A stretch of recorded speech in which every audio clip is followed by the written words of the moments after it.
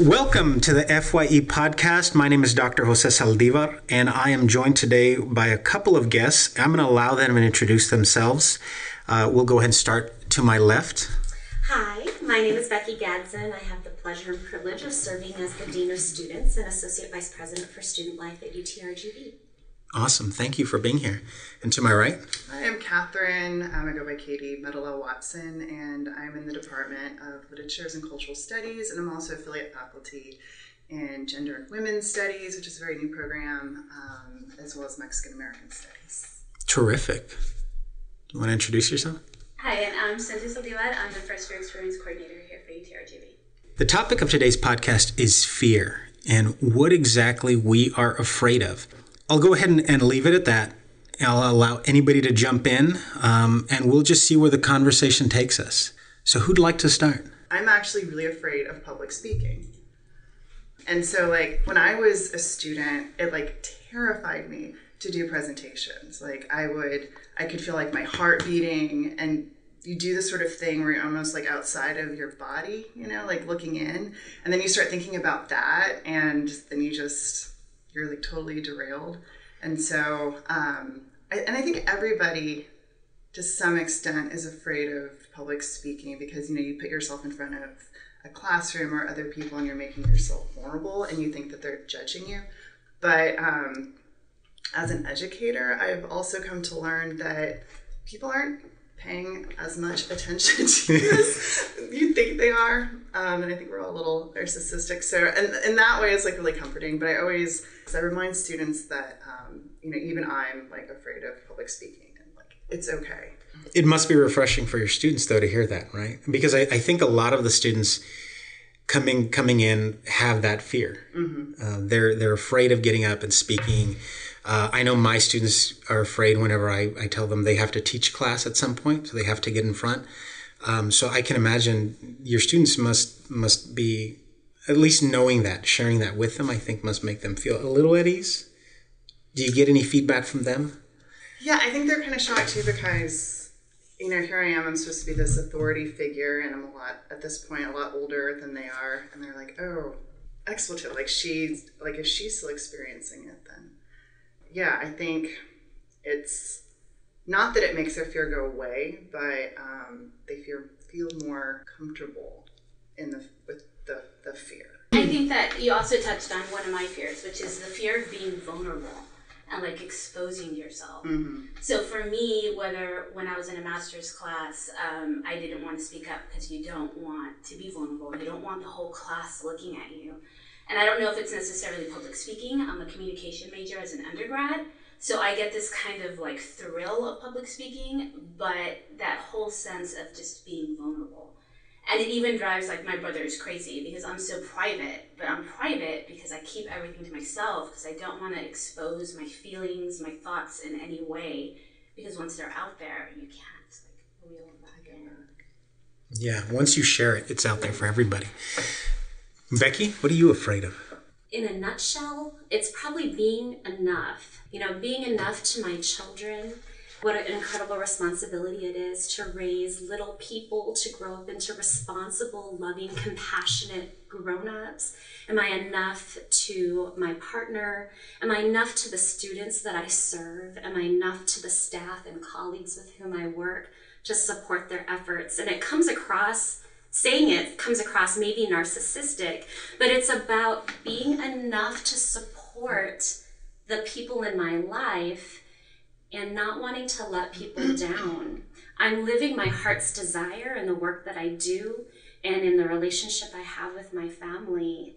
And that investment is so great in nature, and the return is so valuable, but later to be seen in some instances, and very immediate in the short term if I'm not able to do my part to help others do theirs. And so I think that's kind of a fear that I have, is just being enough.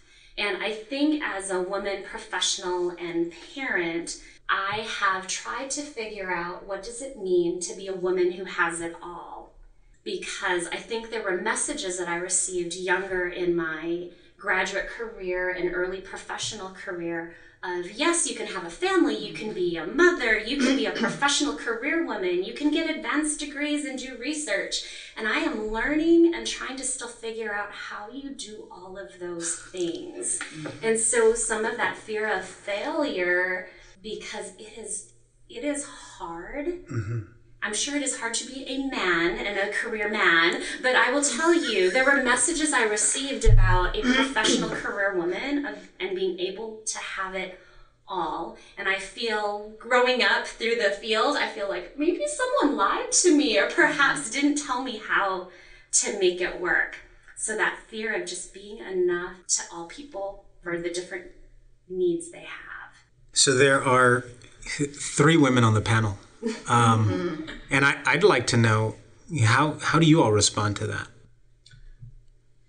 I think it resonates. I'm a single mom, and so it's really hard for me. As when I was a graduate student, you're focusing on your research and your work, and she was so little, and to those hours that you spend away from her, and then you work 8 to whenever, right? Because our jobs, I'm passionate about what I do, so I can't disconnect from it all the time because you want to be enough for everyone.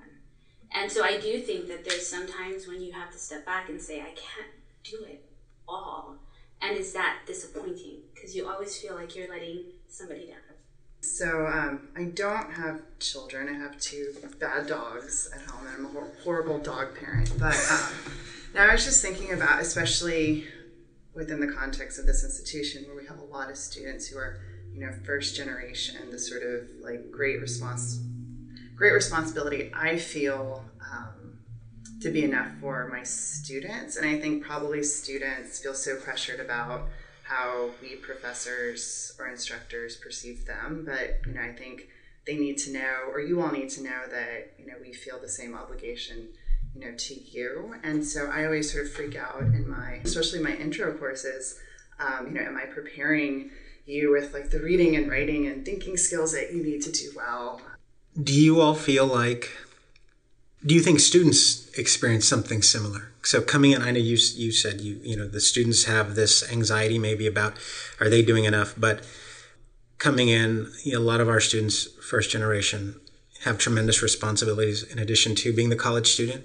And do you think they have similar experiences where they wonder, am I doing enough? Not only because I've got to fulfill my role as a college student, but whatever the expectations are of me at home, and whether they be cultural roles, like societal roles, gendered roles. Do you think our students feel that? Do you think they go through a similar experience of, am I doing enough for the people that I am beholden to or that I have to be accountable to? During our summer orientation season, we are in front of our entering students, and we asked a question, free response, 140 characters or less. What are you concerned about right now? And overwhelmingly, a theme developed with these very close to the heart statements. I'm worried that I am going to be enough when it comes to prepared enough, that I will disappoint my parents, that I've selected the right major, that I'm moving to the right vocation. Will I be treated as if I'm deserving to be here? Am I deserving to be here? I will tell you that overarching theme of a sense of place came out in like overwhelmingly. And that just tells me about what we need to do to be affirming for this sense of academic and social belonging. Students have demonstrated past success, and that is why they are here. So how can we be supportive, even if people would benefit from some additional resources or connections, that they are enough and have the ability to succeed here? But others, what do you all think? I think the sense of being enough has always been part of my life, right? I was a first generation college student. I wasn't just going to graduate for myself. I was going to graduate for my brothers who didn't go to school. I was going to graduate for my parents. I was the one that got the good grades. So I was the one that was going to college. I'm the youngest.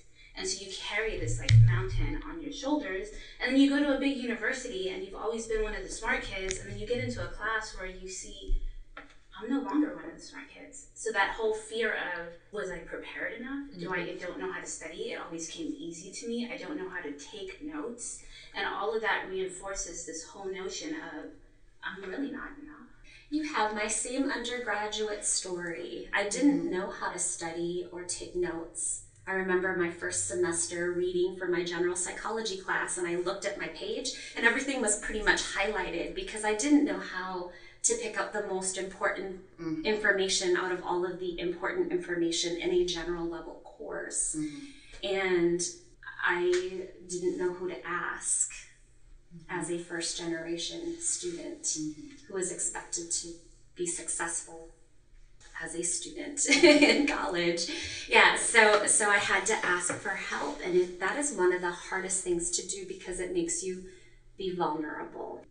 Well, go ahead. I was just going to say, yeah, actually, similar story. So I'm from San Antonio originally, which is 3.5 hours north of here. I wasn't first generation exactly, but my mom was first generation. So when I was going to college, she had just finished college, and she had just sort of scrambled through it and still didn't have like a good understanding of how higher ed worked. And so I'm mixed race and I'm Mexican on my mom's side, and so like you, I sort of felt like there's all these stories about like my great grandfather so it's about my great grandfather and my great grandmother, right, who carried like a goat on his back across like the river, and it's like I don't know what the goat has to do with like sneezing, but there was a goat involved. But like the point of the story is like he came here so like we could all achieve greatness, and so so I sort of felt like I always, and still do to some extent, have like the weight of like my ancestors like weighing on me in addition to like my family, and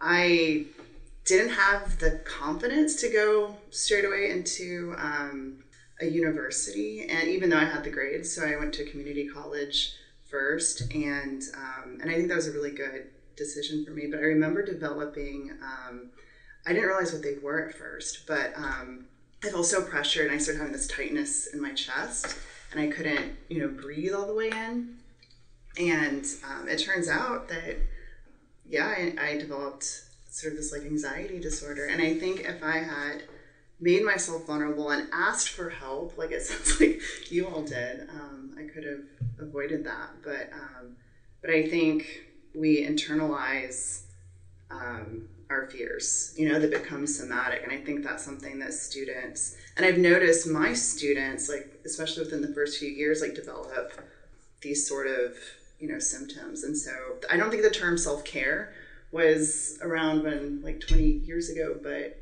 we need to be aware of self-care and where we're coming from. Ask for help, be vulnerable. If I'm standing on the outside, I'm looking in, right? If I'm a student, and from my vantage point, faculty, administration, staff often look like you have it together, right? Becky Gadsden has it together. Cynthia Saldívar has it together. Catherine Merla Watson has it together. What advice do you give students? Right? Because, I think we've all shared, we've all been vulnerable. We all have these fears, especially about, am I good enough as a public speaker? Am I enough to the people that I'm responsible to, regardless of how far back that may go? What advice do we give students? Right? I think, one, the fact that you all have shared so much, I've already opened up and said, I struggle with this, right? I wonder, I question myself, I have these fears. What do we tell students then? Students that are coming in probably with similar fears, similar concerns, trying to figure it all out, trying to wrestle with this question of, am I enough? What do we tell them? Hell yeah, and own it.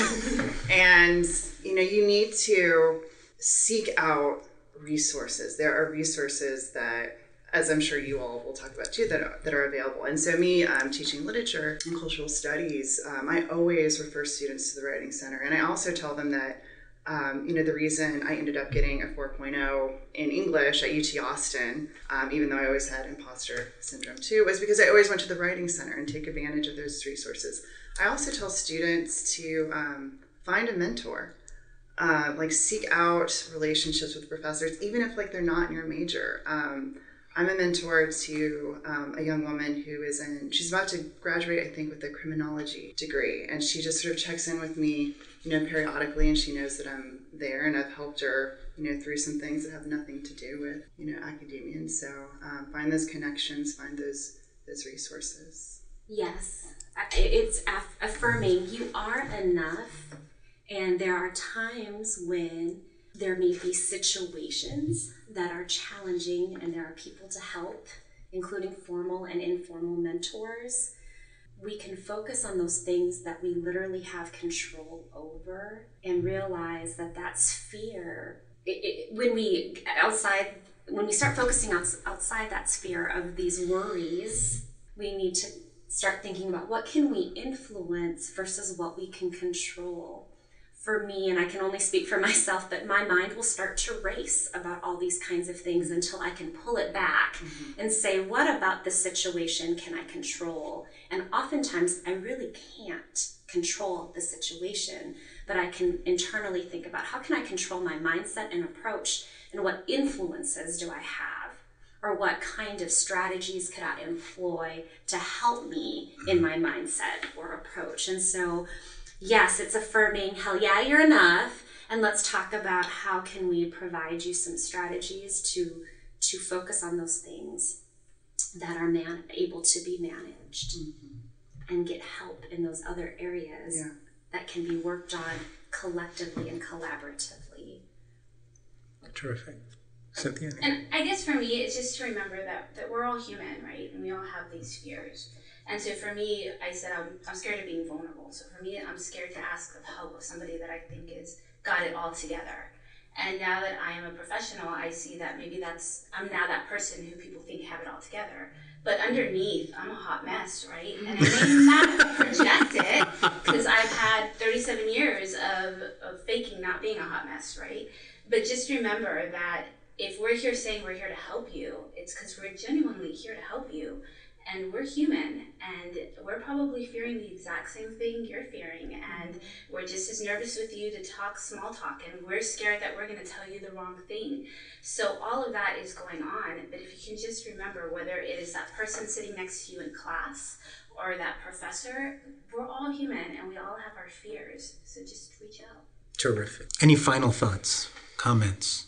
Okay, so tell sort of my background. So I think, particular to this institution, something I tell my students is that, this university is, mostly Latino. Most of our students come from, working class and even poor backgrounds. And, the university has not historically been a place for these kinds of students. But you need to, own this space and sort of reclaim this space. And, not to sound cliche, but you are enough. You belong here. And I sound like an old Nike commercial. just do it at the end of the day. Yeah. Muster that confidence. You belong here, and we're here to, concretely support you. It's one day at a time, one moment at a time. Be fully present and be willing to be open to the possibilities. I'd like to thank you all again for coming in. Thank you for sharing your stories and for being vulnerable. I think our students will connect to your stories, and I think our students will thank you for sharing your stories. Again, own the space. You are enough. If you need help, reach out and seek out the help. And continue listening. Thank you again, and we'll see you next time.